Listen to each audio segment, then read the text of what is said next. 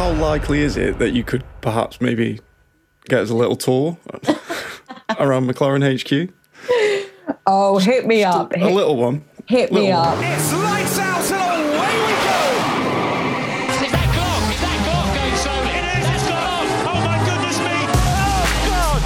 Michael Schumacher hits David Coulthard and he's out. He's done it! Jenson Button wins! And I've got to stop because I've got a lovely black throat. Hello and welcome to the Cut to the Race podcast. On the show today we have Callum. How are you? Hello, how are you? I'm good, thanks. Matt, how are you? How are you? I'm great, thanks. Emma, how are you? I'm fine, thanks. How are you, Ollie? Oh, God, this is ridiculous. And we have a special guest, Ella Podmore. How are you? I'm very well. Thank you for having me. No problem. So, for the people who don't know who you are, can you describe yourself in one sentence? I'm Ella Podmore and I'm the lead materials engineer for McLaren Automotive. That's a pretty cool job title. You recently won Young Women Engineer of the Year. Congratulations. Can you just tell us a bit about that award and the people that you're up against? Absolutely. So yeah, Young Women Engineer of the Year was awarded to me by the IET, so the Institute of Engineers and Technology. And it's basically an award to kind of encourage and raise awareness of females in engineering disciplines, science discipline, mainly the STEM disciplines. So when we talk about STEM, we talk about science, technology, engineering and maths. And it's no secret that the women in these industries are underrepresented. So this award was kind of brought about to celebrate women in these positions and to raise awareness that there are actually some pretty cool jobs going around in these disciplines. And yeah, I'm completely chuffed. I can't believe it. I was up against some phenomenal boss women.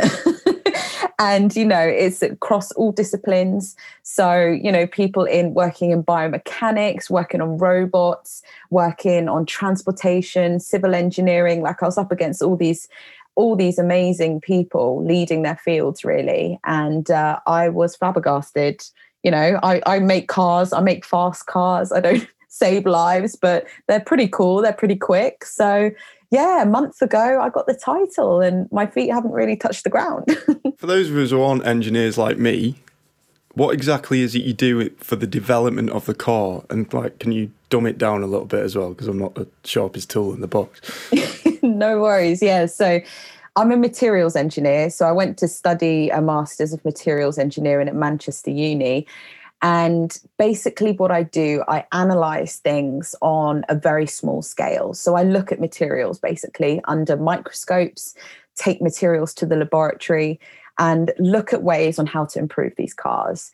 And whether that be components, parts from the car coming from development test tracks, if we're launching a new model and we want to experience what a new material does in a particularly chassis upright or a wheel or whatever, that we would go and test that, see if it endures those conditions. And then I will look at it under the microscope, see how it's performed, if we've got any micro cracks, if we've got any weathering signs, for example, I would look at those and develop a report. And then based on what I find, we can evaluate whether we're going to put that on the car. But another really fancy part of my job is that, as you guys know, McLaren's are notoriously bespoke. So our customers are of a particular kind of wealth that they like things personalized. And that gives me a really exciting job, actually, because we have all sorts of requests. And you would not believe the kind of requests we get. We get crystals, diamonds, gold, and just beautiful colors, that fuchsia pink, for example. And as a materials engineer, I have to make sure that all these really expensive materials, but also unusually colored materials can fare the same conditions that our production spec does. So if we take that fuchsia pink, for example, we had a customer who wanted to deck all the leather interior with that fuchsia pink, and it was going out to Dubai.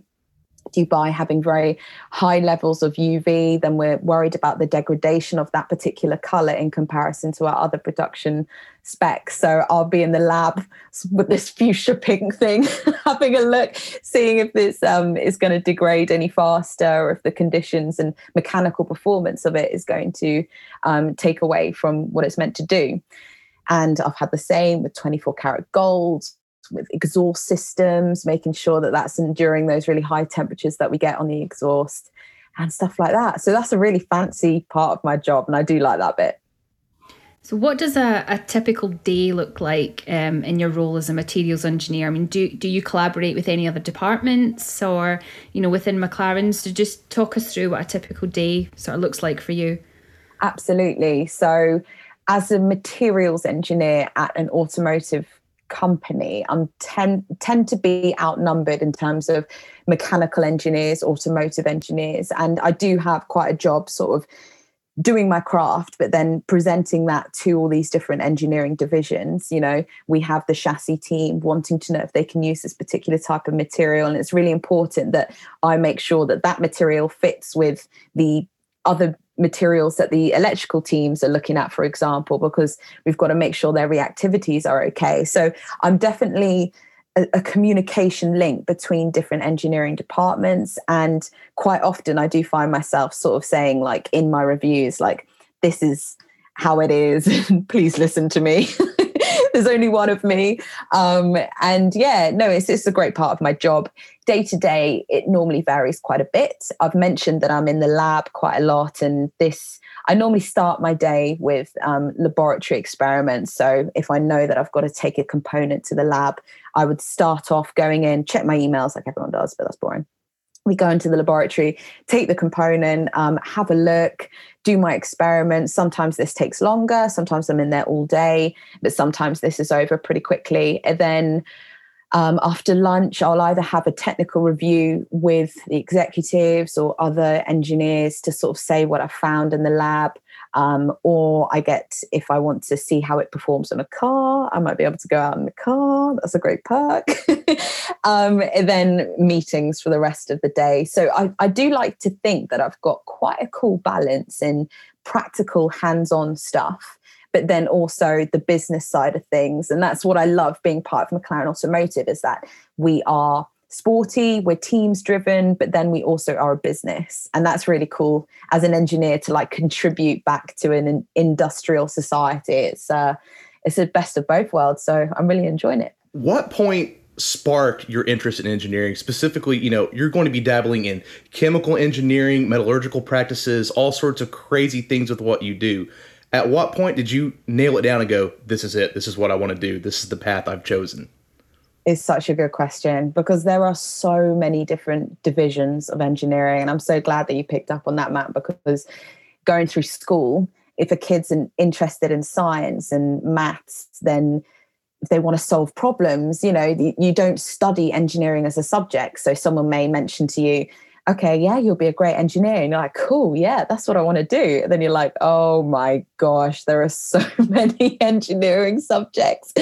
And for me, it went a little bit like that. So if we go way back to childhood times, I have two brothers, and I grew up in a family, fortunately, who they were quite mechanically minded. My brothers used to love tearing things apart, and my mum was horrified at the state of the dinner table just before we're about to eat. There was stuff just being passed around. I'm like, oh, what's this? So we were all very curious and inquisitive as to how mechanisms fit together.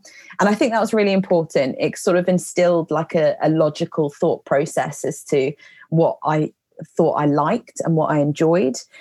Now, they were always interested in cars, and to me, I loved them. I had a big poster of McLaren P1 on my wall in my bedroom when I was a little girl, just because I liked the glamorous side of it. I was like, oh, they look sexy, they look brilliant, look how fast they go. But I would never be in the garage myself taking things apart. I wouldn't be in a boiler suit. I would always be curious as to how it fit together. But cars were cool. It wasn't going to be my career though. And then when I went to school, I loved science. So maths and chemistry were my thing. And I still wanted to fix things though. Going back to that, I wanted to know how things went together. So I was like, okay, I like science. I want to fix things. I was pointed down the engineering route, but my passion was chemistry. And I was like, I really want to integrate chemistry into engineering. And that kind of nicely refined it for me already. So we were looking at chemical engineering and materials engineering. And there was one particular, I was very proactive as a kid. So, and any students listening who want to get into these engineering divisions, the one thing I can recommend is like go out and try these things. There are loads of like open days at universities. And it was one of those in materials engineering that I went along to. And it blew my mind. But it was just ridiculous. I know they're trying to show off their course and everything, but I went along and they were like, printing photovoltaics. They were printing solar cells out of a printer, and they were like, yeah, we can generate energy by doing this. I was like, what? They had floating superconducting magnets, and I was like, this is what I want to do. It's materials engineering. And then I went off to study that, and when it got to the chance of me applying to jobs, applying to internships, I sort of was like, oh, I can combine two passions here. Like I could combine that sort of childhood dream of working for a glamorous car company, but then also I can fix problems for them. So I applied to McLaren. So before we get into the cars, because obviously we want to talk about cars, for our listeners, how long does it sort of take from a design concept for a car to actually being on the production line? How long does that take? Well, McLaren is fairly unique, so it is a lot quicker than it is on other automotive companies. Larger corporations may take significantly longer, but we are a small company. We have like a very niche market.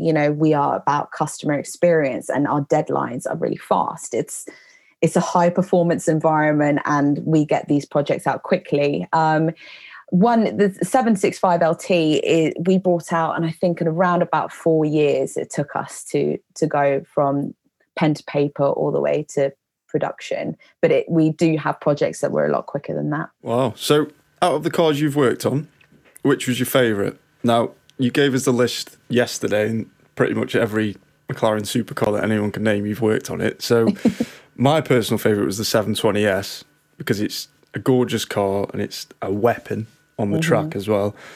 What was your favourite? This is a good question. Oh, it's so difficult to pick. Obviously, that P1 memory, and the reason why I got to McLaren, that P1 car just looks so good. I mean, considering how long it's been out, that style is timeless. And in the McLaren Boulevard, we've got this, like, I'm sure you've seen with all the Drive to Survive and everything that's going on, that we have like this lovely setting where we have all of our cars lined up there, heritage cars and upcoming models, and we have a P1 there. So every time I go to lunch, I like look at this P1, I'm like, oh, how do they do that? It still looks good. Like, it's mad. But for me, like, I love the 765 LT. I've been fortunate enough to drive that, and it's just a fantastic, compact little track car that's just, it looks great, but it just performs so well. But I think the most fun project I worked on was probably the Speedtail, purely because it's just outrageous. It's outrageous. You can imagine the kind of materials that I got to play with on that. If we look at the front badge alone being made out of platinum gold, and I get to sort of take that to the lab and have a little analysis of something that's worth thousands, is pretty cool. So the Speedtail was really fun. And then the Artura, what we've just recently released, that was so exciting. That was really different. And actually thinking about that, sorry, I'm changing my answers all the time, Callum. But I think the Artura was the most interesting because it was just so different, going from a V8 to a V6 in this new car. There were lots of new technologies that I was involved with in that powertrain element. So some really juicy projects with the Artura. So all of them, basically. I narrowed it down there too. Narrowed it down to all of them. So when McLaren develop a car, is the primary focus to be a track car built for the road, or is it a road car that can go on the track? Because obviously you look at the Senna and you think track car, but you look at, and also the 765 LT, but then you look at another car, say like the 720S, that's probably more road based than track based, isn't it? So is the focus to be a track car for the road, or the opposite way around? It's a really good question. And to be honest, it's right up to that initial design element phase. I don't think we narrow ourselves into any particular sort of pigeonhole. At the end of the day, all of our cars are there for the customer experience. And whether that be on the roads, on the track, we're all about how that driver feels. And I think that's something that is decided right at the beginning of the project, and it will change. So I don't think we have a set particular goal in mind. We mix it up, but we at the heart of everything that we do, we want that driver to just come out of the car and go, wow. And I've seen that and it's mad. And I'm like, yeah, we did our job. So I actually found quite an interesting stat the other day. 12% of those working in engineering and technical positions are women. And I was really, really surprised at that. But it seems to be quite clear that there's not enough women working in sort of the STEM industries. What are the barriers for women to actually get into these positions, and what more, in your opinion, could be done to encourage women to get into them? It's a really good question. And thanks for bringing it up, Emma, because it's glaringly obvious that there aren't enough women in these STEM positions, these science, technology, engineering and maths positions. And I think if we could pinpoint exactly what it was that was not encouraging girls to take up science and not encouraging them to enter these industries, then, that's the $1 million question. I don't know if there's anything specific that's going to be contributing towards that. I have seen significant improvements since when I was back at university and until now, at McLaren. In those 4 or 5 years, I've seen significant improvement in terms of the women we're employing in product development in McLaren. However, I do think the automotive industry is significantly behind in terms of balancing out the gender ratios. And I've seen amazing improvements made in aerospace, mechanical engineering, and chemical engineering materials. But the automotive industry, and whether that be a masculine stigma associated with performance cars, whether it be that male energy that we have just still associated with cars, I don't know.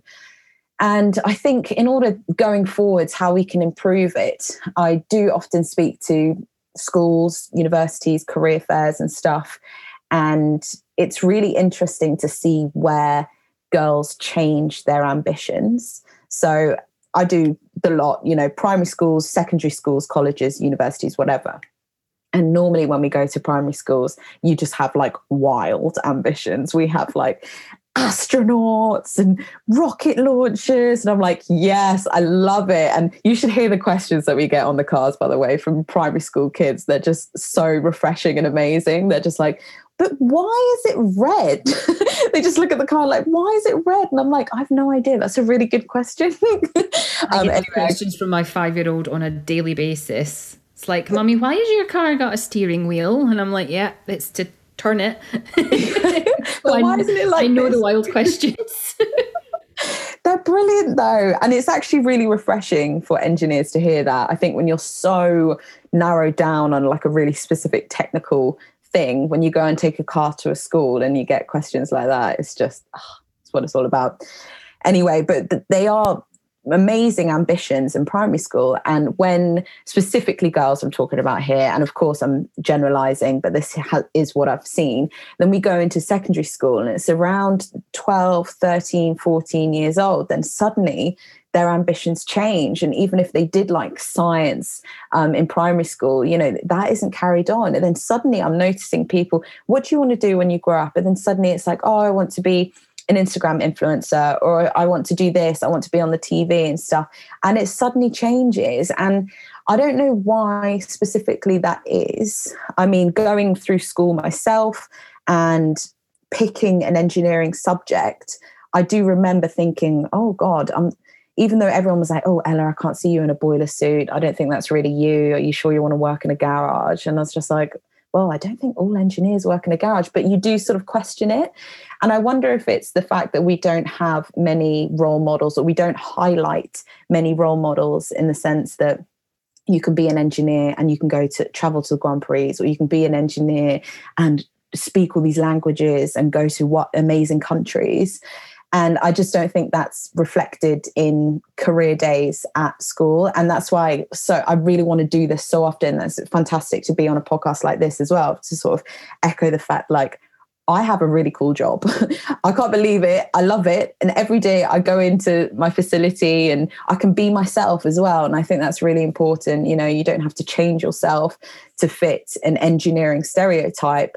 It's a long story, but going back when I started McLaren, I was so convinced that I had to be like a really tough, masculine version of myself, thinking that I've got to fit into this motorsport industry. I've got to sort of make sure that I'm like everyone that I think is in this industry. And then it's only having years at McLaren and realizing that they can see through all of this rubbish. They can see that I'm not being myself. And then you sort of realize, oh, okay, I can still have my nails done and work on a car. I can wear high heels around this place. That's fine. And and I think that's another important message that we got to take back to schools. But it's such a big topic. I think about it, you know, almost every day that I do these things. And it's getting there, but the automotive industry has got a way to go. So other than coming on the Cut to the Race podcast, of course, what are the best parts about your job? Because you do so much outside of engineering, you know, like you said, you go to schools, you influence the next generation, but surely it's driving the cars, right? It's a great perk. And it's always the question that comes up when I go to schools. Like, yeah, it's really cool, this microscope business, but can you drive them? And yeah, we can. We're really lucky in the sense that McLaren is a small company in the grand scheme of things. When you compare it to the big OEMs that you've got in the country, you just think that working so closely to the product. I mean, we're all based in Woking. Every engineering department, the production facility, if we've got an issue and we're looking at it on the computer and we're like, oh, I can't visualize this, or it's just not making sense in CAD and stuff, we can walk to where it's actually being produced and you can chat to the technicians and you say, are you having issues with this? And they're like, actually, it's funny you say that. And it's amazing. And I think that's something really unique to McLaren. And because it's relatively small and teams are working so closely with one another, you can ask the particular teams or the drivers, the development drivers that are taking out these cars. You could be like, can I come and have a look at this part or see how it fits? And I'm really fortunate to be working in a fault analysis division. That means that we've got to analyze how this car comes together. It's really important to test these development vehicles before they get to production. And so I was hopping about in Arturas way before it was released, and it was really exciting. So a great perk is driving them, of course. We don't let everyone drive them, and you have to go through like rigorous licenses and stuff in order for you to physically drive them yourself, which I'm working my way up. And but otherwise just being close to the product is fantastic. But aside from my technical point of my job, I get to travel the world, and that's been really, really cool. So I did a couple of public speaking events for the topics you were talking about, Emma, you know, women in motorsport, technology in Formula One and how that trickles down into automotive. I was out in Australian Grand Prix doing talks on that. I mean, that was just phenomenal. And then all of our suppliers are quite in great countries. So sometimes when I get to visit supplier and see how our plants are doing from before the parts get to McLaren, I get to see the country as well. You briefly touched on how the automotive industry on the whole is behind the times, just full stop, on fully integrating women to the workforce. You know, looking at the aeronautical industry, we have like Sally Ride here in the States, you know, the female astronauts. Yeah. Do you feel like, talk me through the feelings and emotions of assuming that mantle, because you are that pioneer, that trailblazer. Unfortunately, as late as it is, you know, you've basically been handed that torch. You know, what is that like, that weight to carry every day? Oh, well, thanks for your kind words. It's difficult. It's difficult. I mean, quite often I do find myself being the only woman in the room, and it can seem like a lot. I mean, it can seem like you're in a spotlight. And when I have young women coming up to me and asking me like what that's like and how have I coped with it and stuff, I am quite competitive by nature. So obviously it depends on the person. But when I sort of arrived at McLaren, I was like, oh my gosh, there's a bit of a spotlight here. And being the only materials engineer there as well, I was like, this is going to be interesting. But you've got to use it. You've got to use it to motivate you. And I have been really fortunate to have the platform that I have had. And I just really want to like do all these events and raise the awareness and use that sort of award that I've just won and stuff to sort of shed a light in what we're doing. But you've really got to make it motivate you. Don't let it like hinder you. So girls getting into the automotive industry, I say, like, go for it, like prove everyone wrong, like don't let it put you in the shadows and stuff. But I completely appreciate this a lot, and there's some fantastic stuff now with social media in terms of looking at other people in the world doing a similar thing, and some fantastic stuff in the States and Dubai and things like that. So we have a network there. It's very sparse, but it's building. And yeah, I the one thing I would say is you just got to let it motivate you. And actually, if it wasn't for them there being so few women in this kind of industry, I don't think I would have gotten into STEM as much as I do.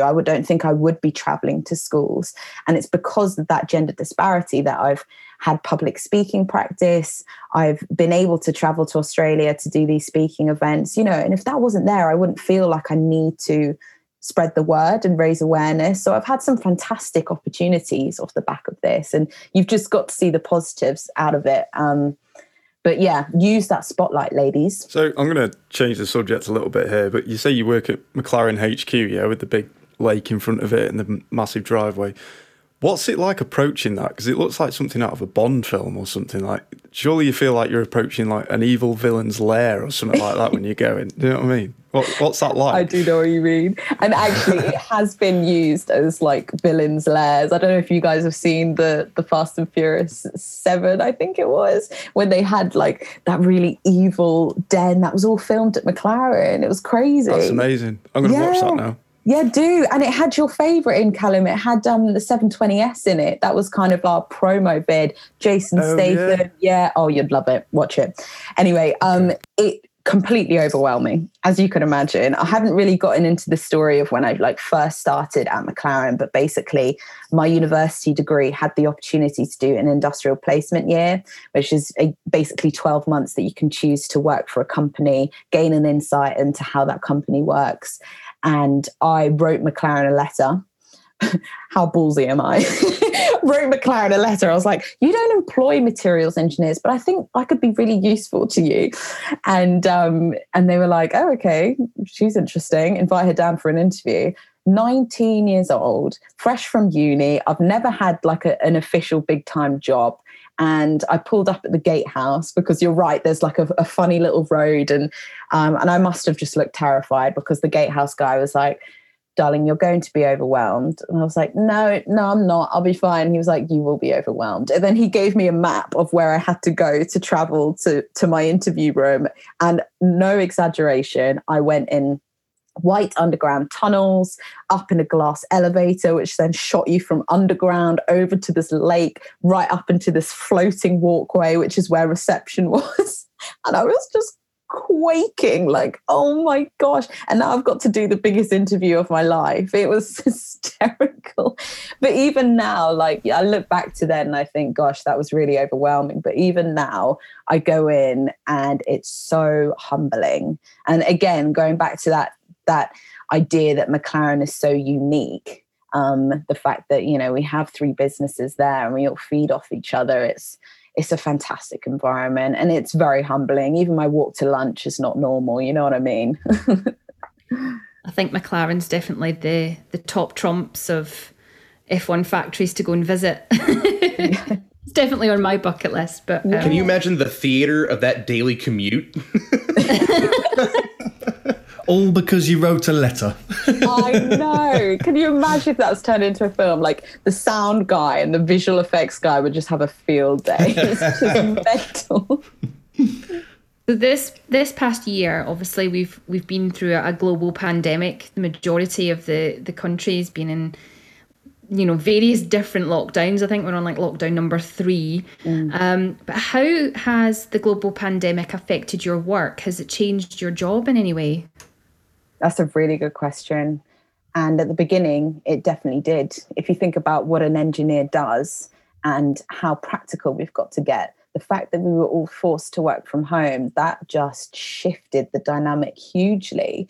And I think going back to the automotive industry in general, I thought they were very behind the times in terms of flexible working anyway. You hear of my friends working in different industries and stuff, and flexible working was a thing that they could do. If they had a doctor's appointment, they can start their morning from home and stuff. And in the automotive industry, that just wasn't a thing. So at the beginning, it was so difficult going from that idea that we're all on one site. We can, if someone wasn't picking up the phone, we can literally go over and sit on their desk until they would, answer your question, sort of thing. So the fact that we had to then shift to not seeing anyone.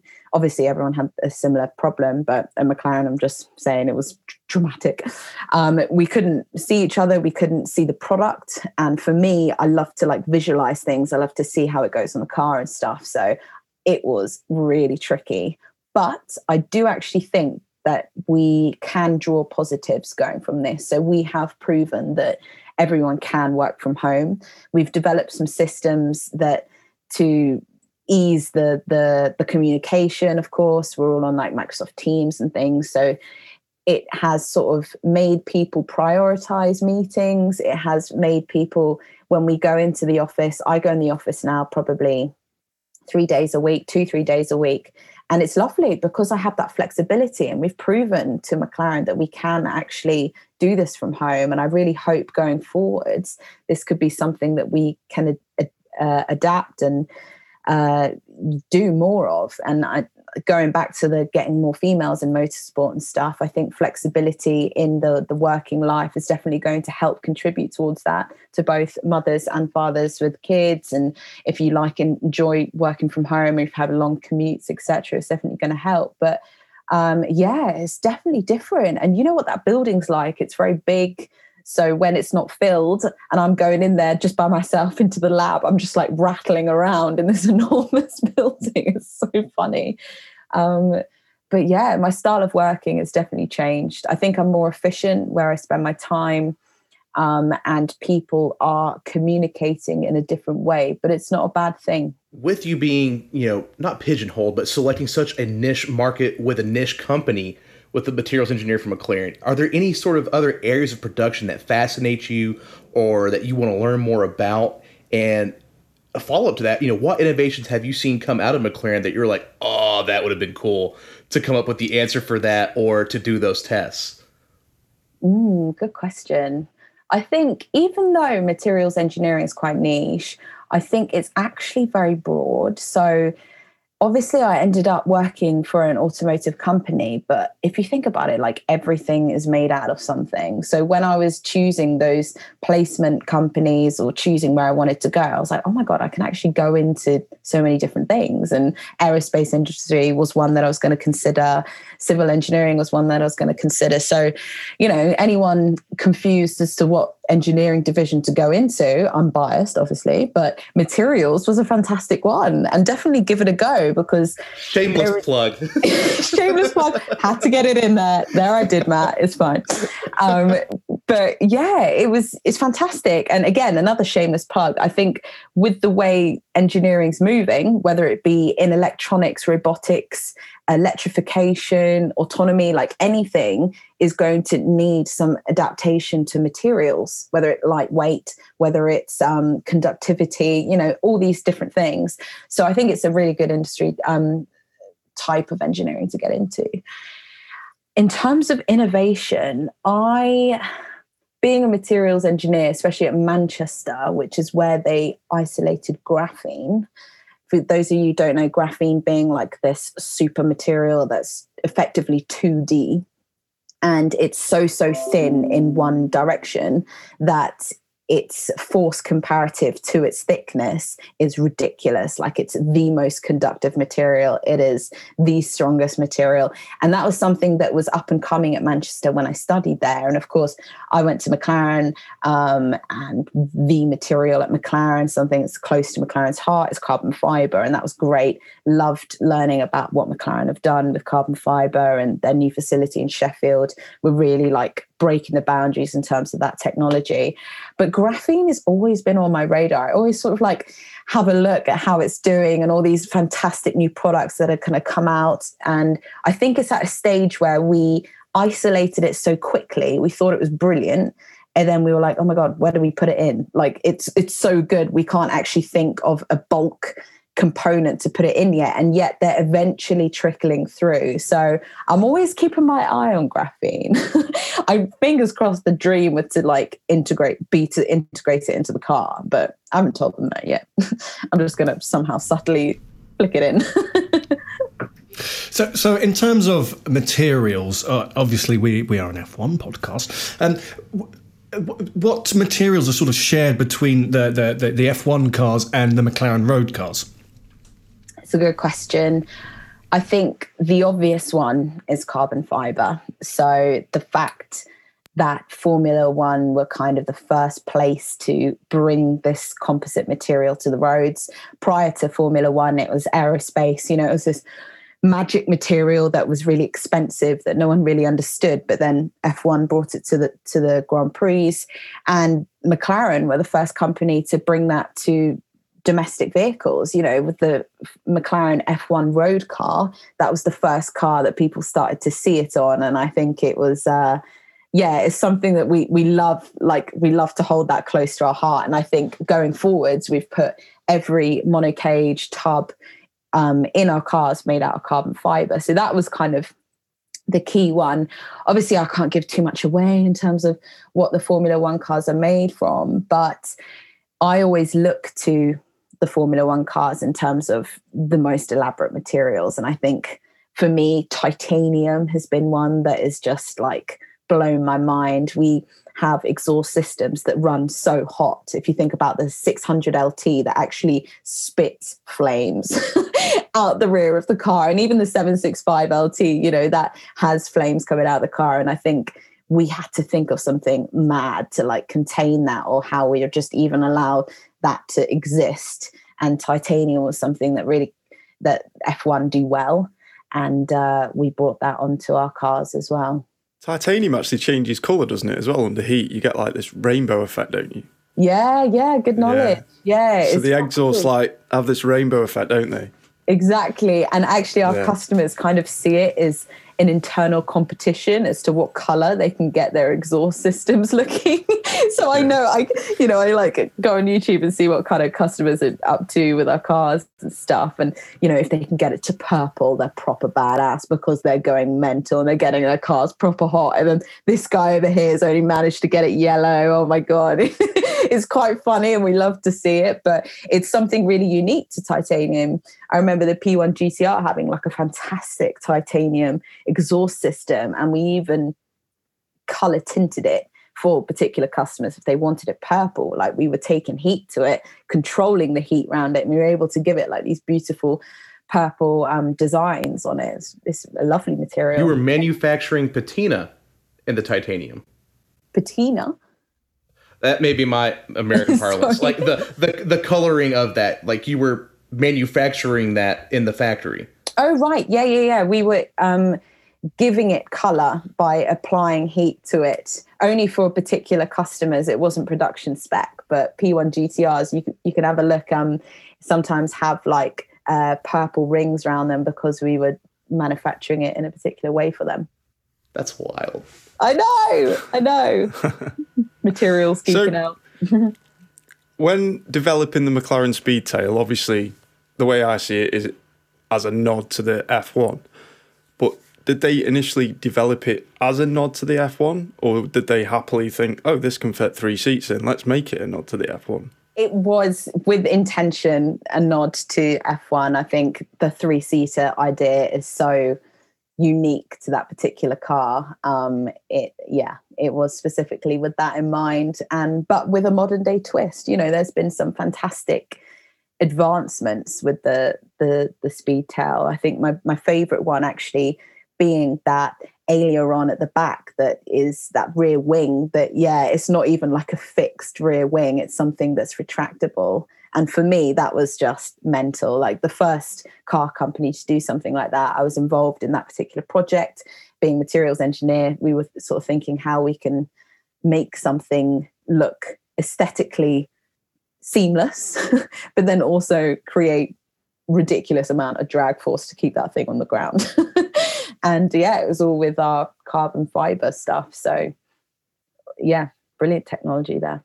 I have to do this because I have told myself for years, if I ever get a chance to talk to an automotive engineer, that I owe it to my fellow mechanic brethren to ask, why do engineers hate mechanics? and my follow-up would be, what is the most difficult piece? Because, there are quality assurance and quality control that has to be taken into account. There's the survivability of the components and the performance, but there's always that, the maintenance side on the back end.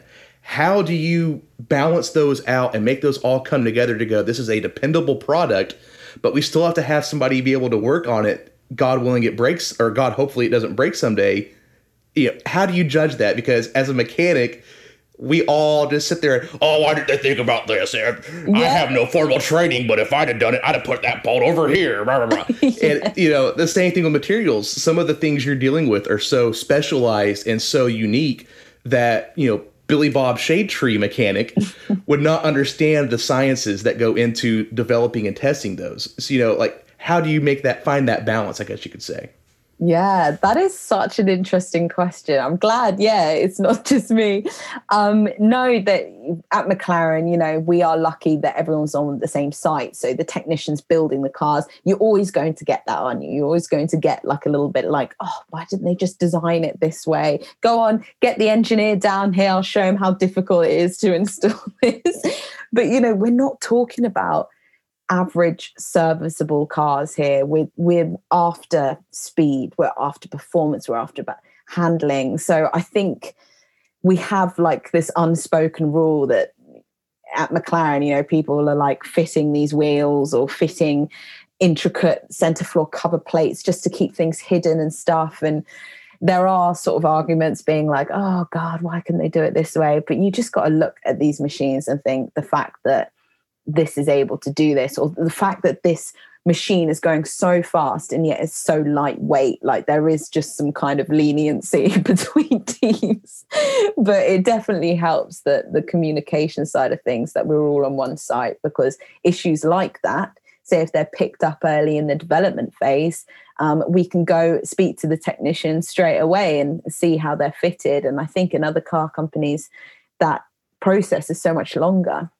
So we're really fortunate in that sense. But personally, I when I was an intern, I worked with the technicians. So I came into McLaren as that 19-year-old as a process engineer. So I worked with the teams and figured out how these production stations were doing and how to make them more efficient. And it really makes a difference if you formulate relationships with people who are physically on the car earlier on. And it really helped when I came back to McLaren as materials engineer.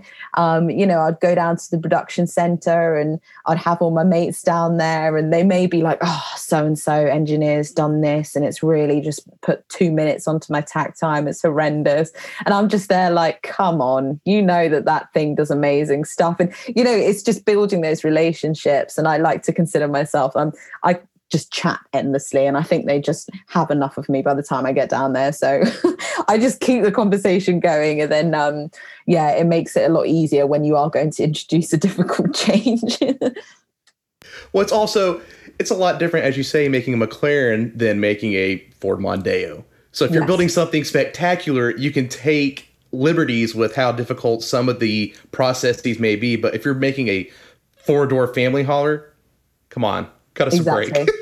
Exactly. And these cars are so different. I mean, talk about the Senna GTI, you're whizzing that around a track, those tires come off and on probably like 2-3 times a day, a track day. And there are things that you're going to see on these cars that isn't going to be reflected on the cars that need to be serviced regularly and stuff for convenience. So there is, people just accept it. This car is wild. Okay, fine. I'll dedicate 4 hours of my life.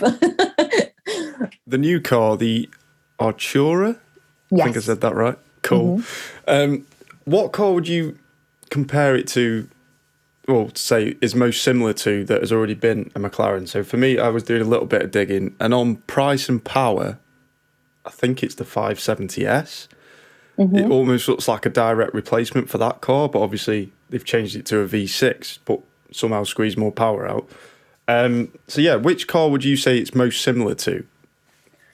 Yeah, that's a good question. I think you are on the money with 570. It's tricky with the Artura because it's our first high performance hybrid. So hybrid engine, of course, we did back in P1 days, but this is so new. Looks wise, I would compare it to the 570 purely because it's understated. We didn't want to go wild on the design. We wanted something that was simplistic. If you look at the body panels, for example, and I worked on the body panels, the aluminium body panels on the Artura, there are so fewer body panels on that. If you look at the doors and the rear clams, they're made out of something we call superformed aluminium.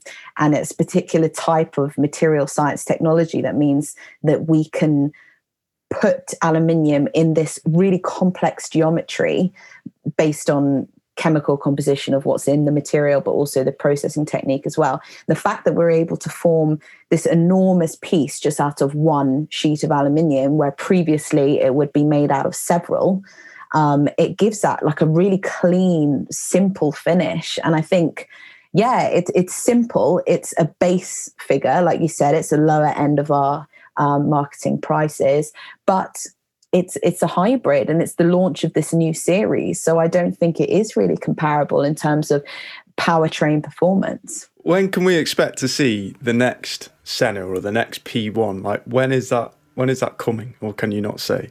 I can't say. I can't say.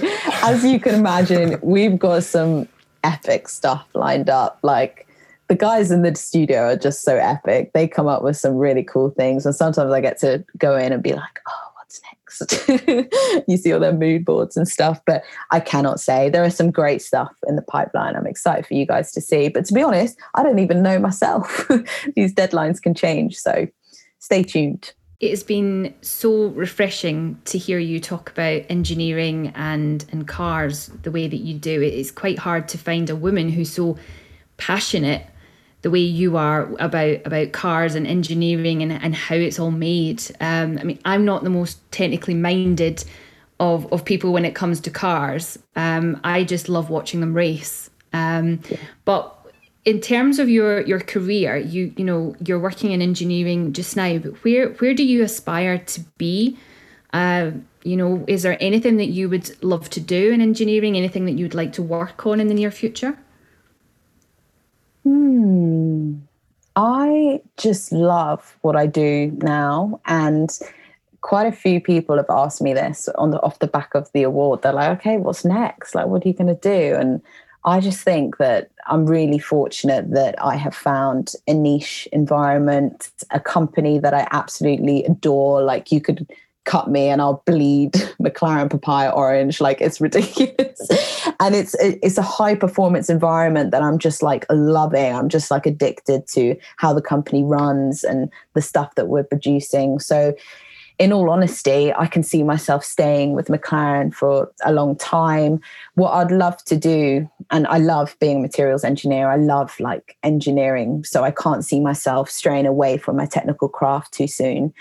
But I would love to lead this like scientific analysis side of things. As I was saying to you guys earlier, I think that the future for microscopic analysis on cars and really small analysis, whether it be I don't know, like carbon fiber layups or grain structures or casting structures, like all these really minute details. I think there's a huge future in that, because as we continue to push the boundaries of these vehicles so close to the limit, like the only way that we can look for change is by going that small.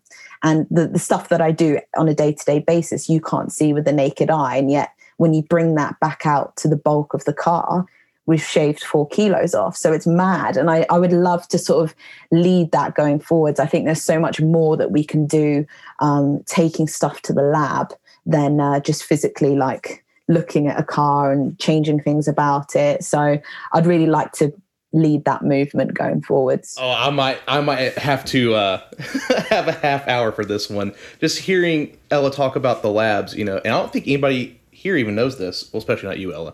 I actually used to work for a laboratory in Detroit testing components for the big 3 in a environmental intrusion, dynamics, and vibratory testing. Oh, cool. And hearing you talk about, studying things at the molecular basis, Americans, we're so far behind on our automotive technologies, it's embarrassing.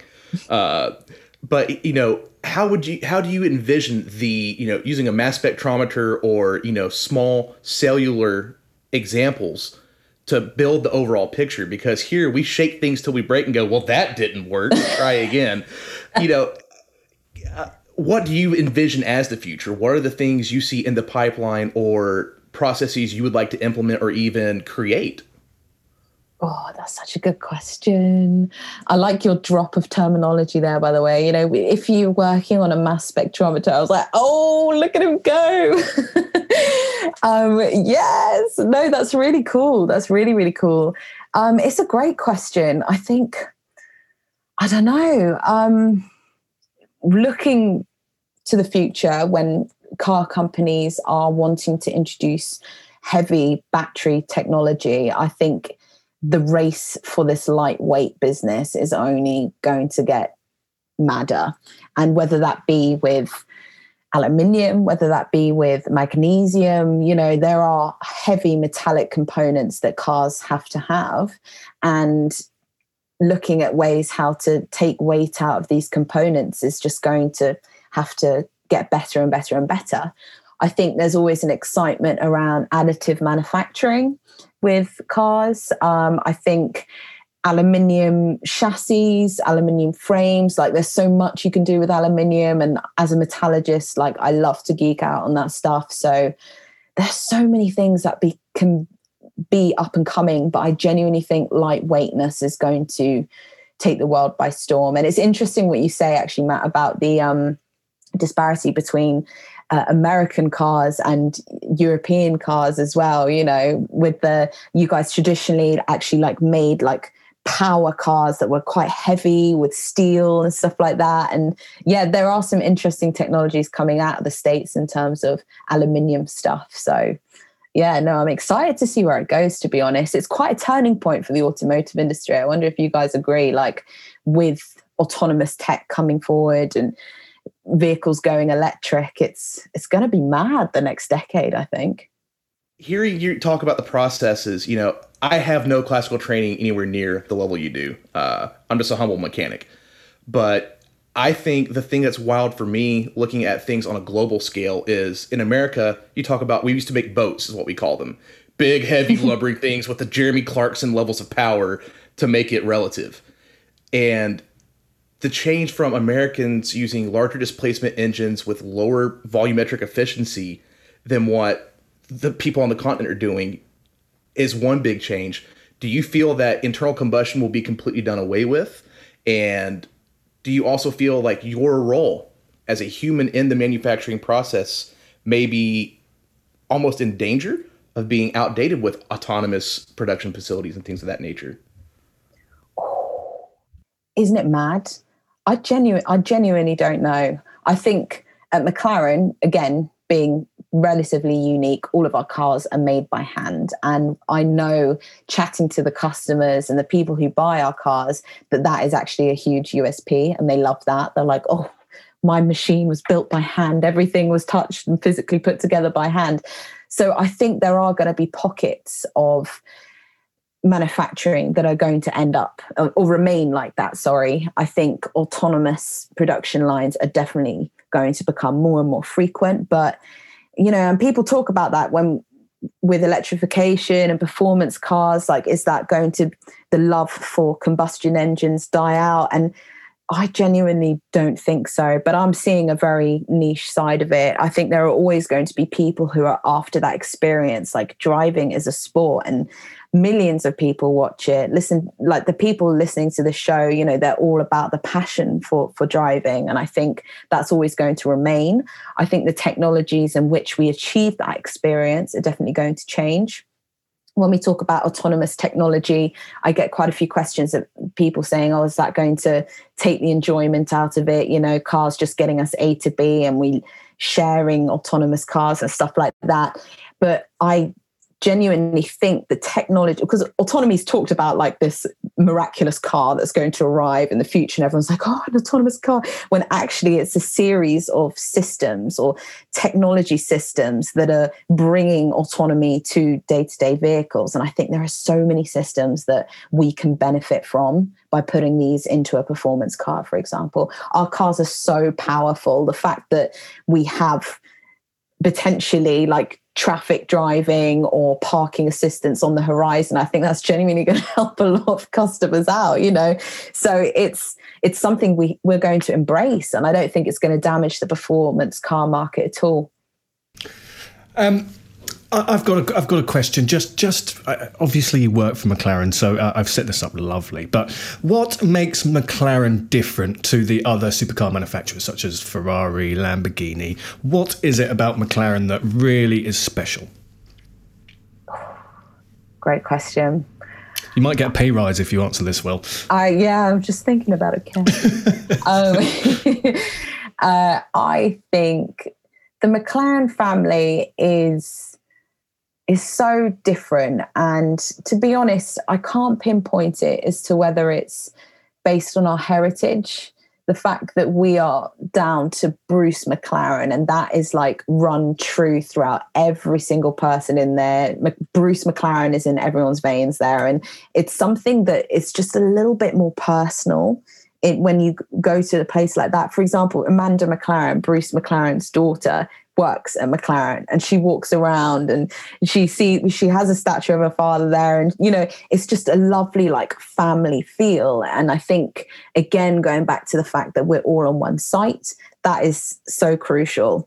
The fact that we walk to lunch, we can see Formula One drivers, we see all of the trophies our motorsport division has won, and it's just all there, and it's just, we're all like very proud of each other. It's just a lovely environment. And our fan base loves the heritage as well. Our fans are like mental. And I think that we're getting across that personal family feel on our social media channels a lot more now. I think it's something that just makes it more relatable to people watching, rather than being like a very well-polished automotive company. It's actually, no, we stand for this, we celebrate Bruce, and we're all in it together. And I think that's what makes McLaren amazing. And I know you can say this about many other car companies, but we are like so driven by science and innovation, and the information between companies is so crucial, and it definitely makes us stand out. So I'm really proud to be representing that, really. Well, we're just about out of time, but I've got the most important question to ask. Lando or Ricciardo? No comment. They're both so great. Okay. Ella, thank you so much for talking to us today. It's been, I feel like I've been on a journey. I've learnt more in the last hour than I've learnt in my life, really, honestly. It's been really interesting. So thank you for taking the time to talk to us. If people want to follow your journey, find out more about you, where can they do that? Yes, please do. So I post a lot about my career and events that I'm coming up and performing at or whatever on my Instagram or my Twitter. And you can follow me at Ella_Podmore. So come and see what an engineer does. Amazing. Callum, I think you had a question. Yeah, just little cheeky one. How likely is it that you could perhaps maybe get us a little tour around McLaren HQ? Oh, hit me up. A little one. Hit me up. COVID's being a bit awkward at the moment, but yeah, get in touch, see what I can do. Brilliant. I didn't expect that. Cool. Callum messaged me during the show and said, "Shall I ask?" I said, "Go for it, man." You've got to ask, haven't you? Yeah. So you got a job by asking, so we may as well try and get there by asking. Very good point. I think we missed the trick there. We should have had Ella help us write our letters to McLaren for that. It sounds like. You're onto something, Matt. You're onto something. So thank you very much again, Ella, and we wish you all the best. And let's catch up again soon. And we'd love to have a chat with you when the next car comes out. Yeah, thank you for having me, guys. It's been brilliant. Thank you very much. Bye-bye.